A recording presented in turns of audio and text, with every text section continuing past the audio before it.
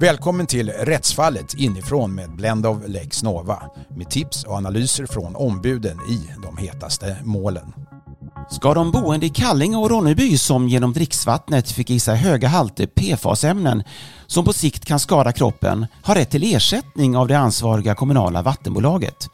Det ansåg tingsrätten men inte hovrätten.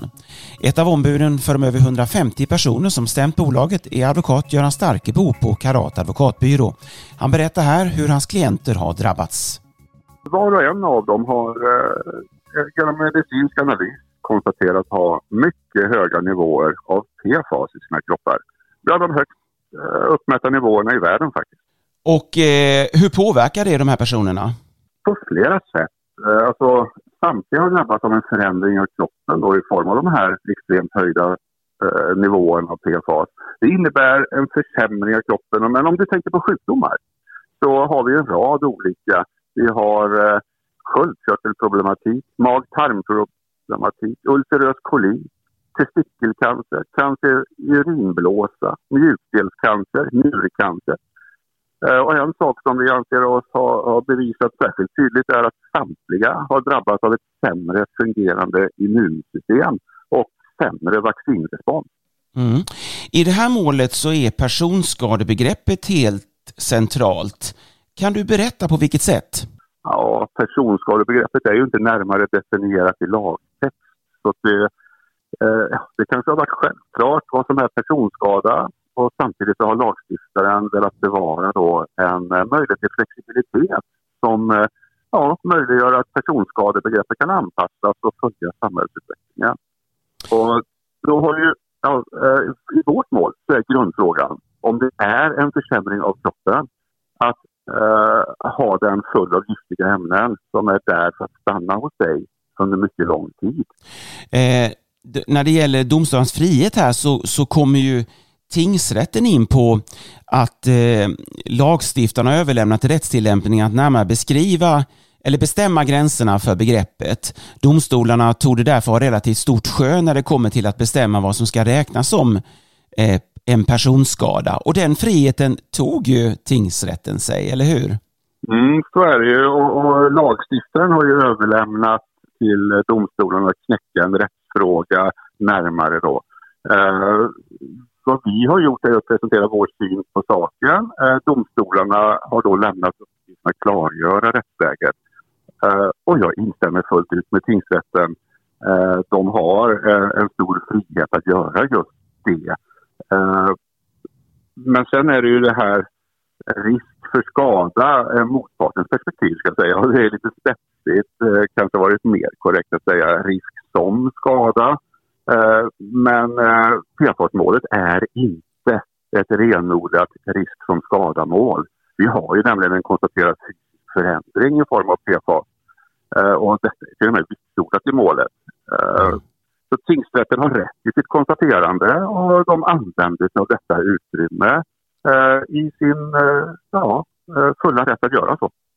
Ja, de gick ju inte med på att förgiftning i sig då utgör en personskada. Däremot ansåg de att personer som du företräder då har drabbats av en personskada i form av förhöjda halter PFAS i blodet innebärande ökande hälsorisker och fysiska förändringar och försämringar av kroppen.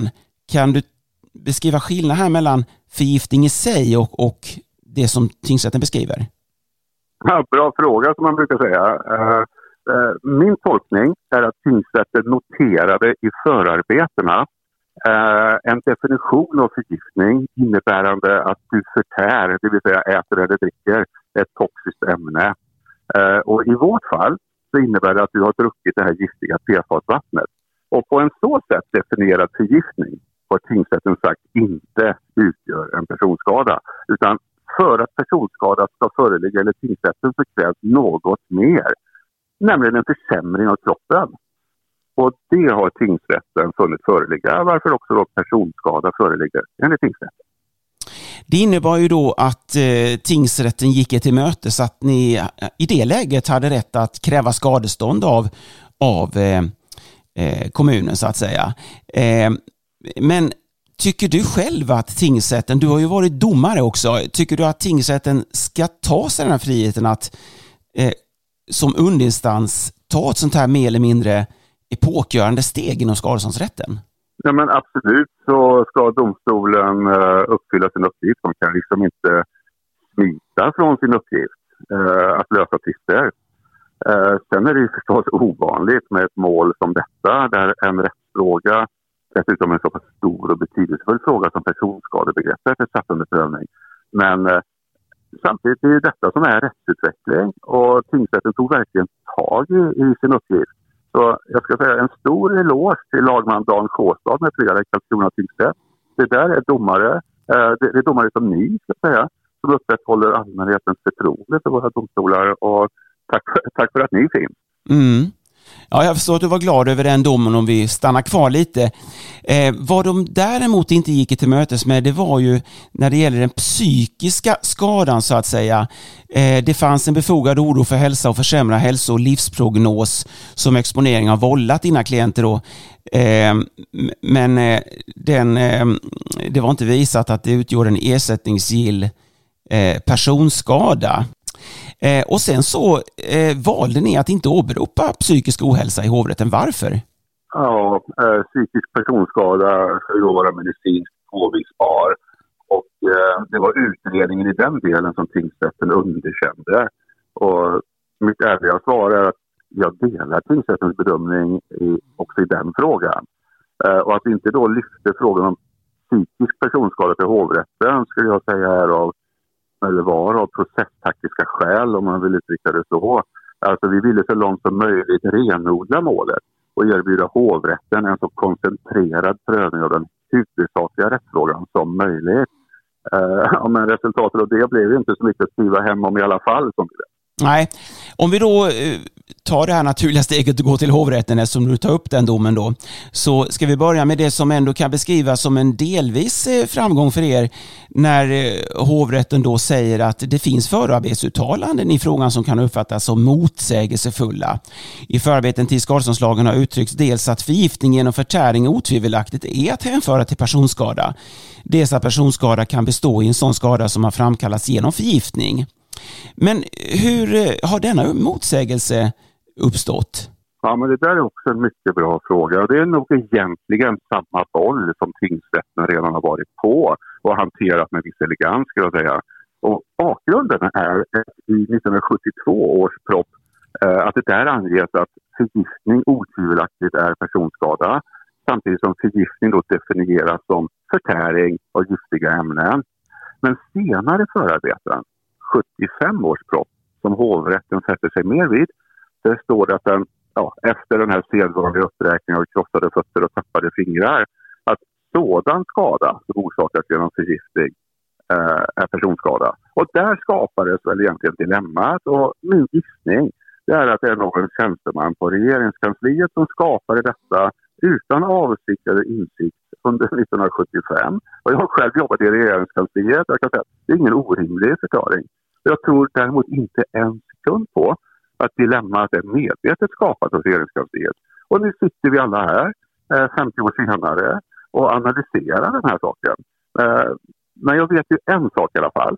Och det är att man tappar sällan fingrar på grund av förgiftning.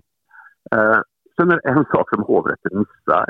Och det är en liten passus i 75 års brott.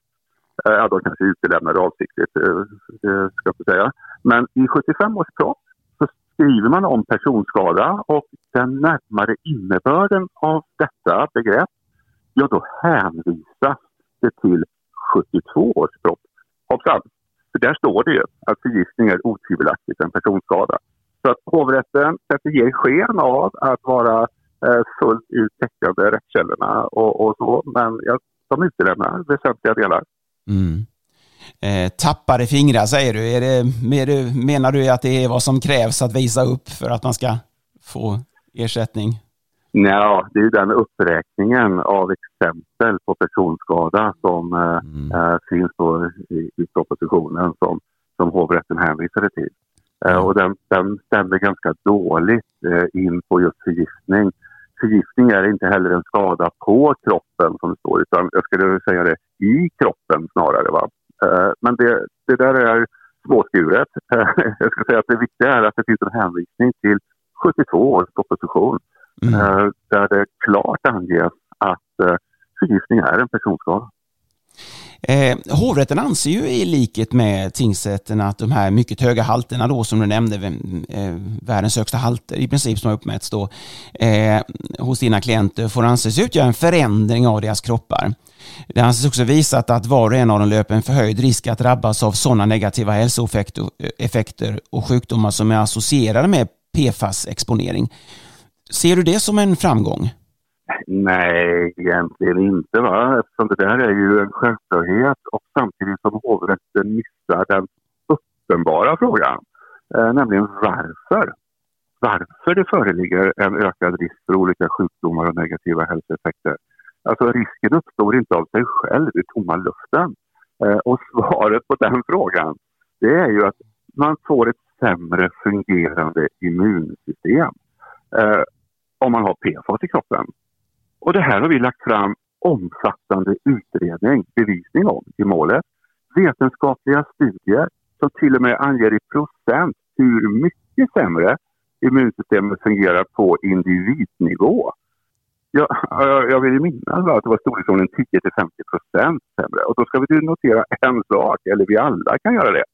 Ingen hade 0% försämring av sitt immunsystem. Alltså ingen är immun mot PFAS. Alla, var och en, drabbas av en försämring av kroppen om man har PFAS. Men sen går de då vidare till den här slutsatsen då, som du förstås är besviken då över, att en förhöjd risk att drabbas av framtida personskador, det är inte en medicinskt påvisbar effekt och utgör inte en personskada i sig. Och bevisen då anser hovrätten inte ge stöd för slutsatsen att det hos samtliga exponerade personer har uppstått en fysiskt konstaterbar försämring. Hur ser du på det resonemanget? Nej, det finns ett väldigt vackert namn på detta fenomen, va diabolica, och det har varit känt i några tusen år nu i rättskipningen. Det är när man uppställer ett omöjligt eller orimligt beviskrav. Det går inte att föra bevisning om att PFAS har orsakat en viss sjukdom hos en viss individ. Det vi har fört bevisning om, det är att alla 154 skadelidande som är kvar i rättegången, de har extremt höga nivåer av PFAS. Och det är medicinskt påvisat och vitsordat i målet att det är så. Och vad det betyder, det har vi då fört annan bevisning om, som av nöden är på en annan nivå. Det är epidemiologiska studier, det är i viss mån toxikologiska studier som visar på sambandet mellan PFAS och vissa sjukdomar.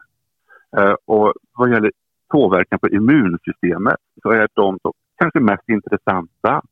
För om du nu har en benägenhet att bli oftare sjuk, och när du blir det så får du allvarligare symptom än vad du hade fått om du inte hade haft PFAS i kroppen. Då är det vår absoluta uppfattning att det här är en försämring av kroppen som ska utgöra personskada. Icke desto mindre så är ju det här på något sätt skulle innebära en ny rättsprincip. Hur höga förhoppningar hade du egentligen att det skulle bli en fastställelse i hovrätten?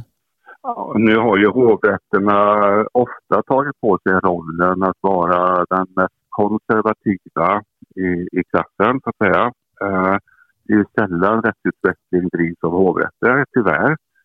Utan det är ju också primärt Högsta domstolens uppgift att skapa vägledande avgöranden. Så min förväntan på hovrätten kanske var ganska modest, om jag ska vara ärlig. Men min förhoppning är ju att Högsta domstolen ska finna intresse för det här målet och meddela prövningstillstånd så att den här frågan klargörs en gång för alla. Jag menar, är det en försämring av kroppen att ha kroppen full av giftiga ämnen som du dessutom inte kan bli av med? Jag tycker det är självklart. Och vad jag förstår så kommer ni att överklaga? Det kommer att ges in ett överklagande senast den 17 januari, ja. Och hur besvikna är klienterna över den här domen? Oerhört. Det är en besvikelse man kan ta på. Det är stor besvikelse, även viss vrede. Många som är ledsna, upprörda, oroliga. Det upplevs inte som att hovrätten skapade rättvisa. I varje fall inte rimlig sådan. Ingen som har någon acceptans i samhället. Det är ju 154 ärenden som räknas upp i hovrätten som ni företräder. Och bara motpartens rättegångskostnader som de nu får betala rör sig om miljonbelopp. Och sen är det era kostnader också som torde väl vara de samma. Hur mycket är de beredda att satsa egentligen, de här personerna? Ja, det är ju privatpersoner och som privatperson har du mycket begränsade resurser. På andra sidan så är det helt andra förhållanden. De här personerna, de processar på rättsskyddsförsäkring. Så det är en ganska tajt budget. Så det är ju inte heller för pengarnas skull som de driver den här rättegången, utan det är för principen och rättvisan och deras rättspatos. Att man helt enkelt inte accepterar att bli utsatt för en förgiftning och att den som är ansvarig för detta slipper undan ansvar för det. Det är det som är drivande i detta. Men ekonomiskt mycket betungande. När jag hör dig, Göran, så låter det som att du är inte bara rent akademiskt intresserad av det här målet. Du verkar också rätt känslomässigt påverkad av målet. Jag tror att det är väldigt lätt att bli berörd av det här målet. De här människorna har inte gjort något risktagande alls. Du och jag kunde drabbas av det, vem som helst. De har inte gjort något mer avancerat än att dricka sitt kranvatten hemma. Det är alltså, vem som helst ska kunna drabbas av det. Så det är klart att man inser att om man då drabbas av detta ska ingen ta ansvar. Vad är det för är det en rimlig ordning? Att du kan orsaka den här typen av skador och förgiftning och helt slippa undan ansvar för det. Så att det är väl, jag skulle säga att mitt engagemang är huvudsakligen professionellt, men det är klart att det träffar också hjärtat. Herregud, det är lika gärna vara jag eller mina barn. Ja. Vad kan det få för konsekvens om den här utgången står sig framöver när det gäller att driva den här typen av mål? I fokus i det här målet är konsumentskyddsintresset. Jag vill verkligen lyfta fram det. Så att det saknas en sak i hovrättens dom. De har ju helt bommat vad det här målet faktiskt handlar om. Det är synd. Det här är i svensk rätt implementerad EU-rätt. Det är produktansvarsdirektivet som är implementerat in i svensk rätt genom produktansvarslagen. Och det bärande intresset är konsumentskyddsintresset. Det nämns inte i hovrättens dom. Det tycker jag är olyckligt. Det är svagt. Ja, direkt dåligt ska jag säga faktiskt. Hur står vi oss internationellt när det gäller det här skyddet? Har man ett bättre skydd som konsument i andra länder? En mycket bra fråga, eftersom tanken är att det ska vara ett gemensamt konsumentskydd inom hela EU. Det ska vara en harmoniserad nivå på den här mycket viktiga frågan. Det finns väldigt få avgöranden. Det finns ett från Danmark. Jag ska säga att Sverige sticker ut genom den här hovrättsdomen i negativt avseende. Mycket märkligt. Men målet är ännu inte avgjort. Det har inte vunnit laga kraft. Vi kan få ett avgörande i högsta domstolen. Du har ju drivit mål mot stora parter som till exempel Boliden tidigare. Gillar du det här med att vara liksom David mot Goliat? Den här typen av utmaningar? Ja, men är det inte så att alltså det är väl så med många stora händelser i livet att slumpen spelar en stor betydelse där. Jag ska säga de här 3 teman, du vet. Tur, tillfälle, timing. Huvudsakligen det. Sen är det väl så att kanske just den här typen av mål som PFAS-målet och som vi pratar om idag, det kanske är det man drömmer om när man harvar på juristlinjen. Att få vara en del i ett mål som betyder så mycket för så många och att få vara en del i rättsutvecklingen. Självklart en dröm sedan 80-talet för mig. Det sa advokat Göran Starkebo, som alltså företräder de människor i Kallinge och Ronneby som kräver det kommunala vattenbolaget på ersättning för att de fått i sig förorenat dricksvatten. Bländ och Lex Nova rapporterar givetvis om hur HD kommer att ställa sig till en prövning av målet. Nästa vecka är rättsfallet inifrån tillbaka med ett nytt avsnitt.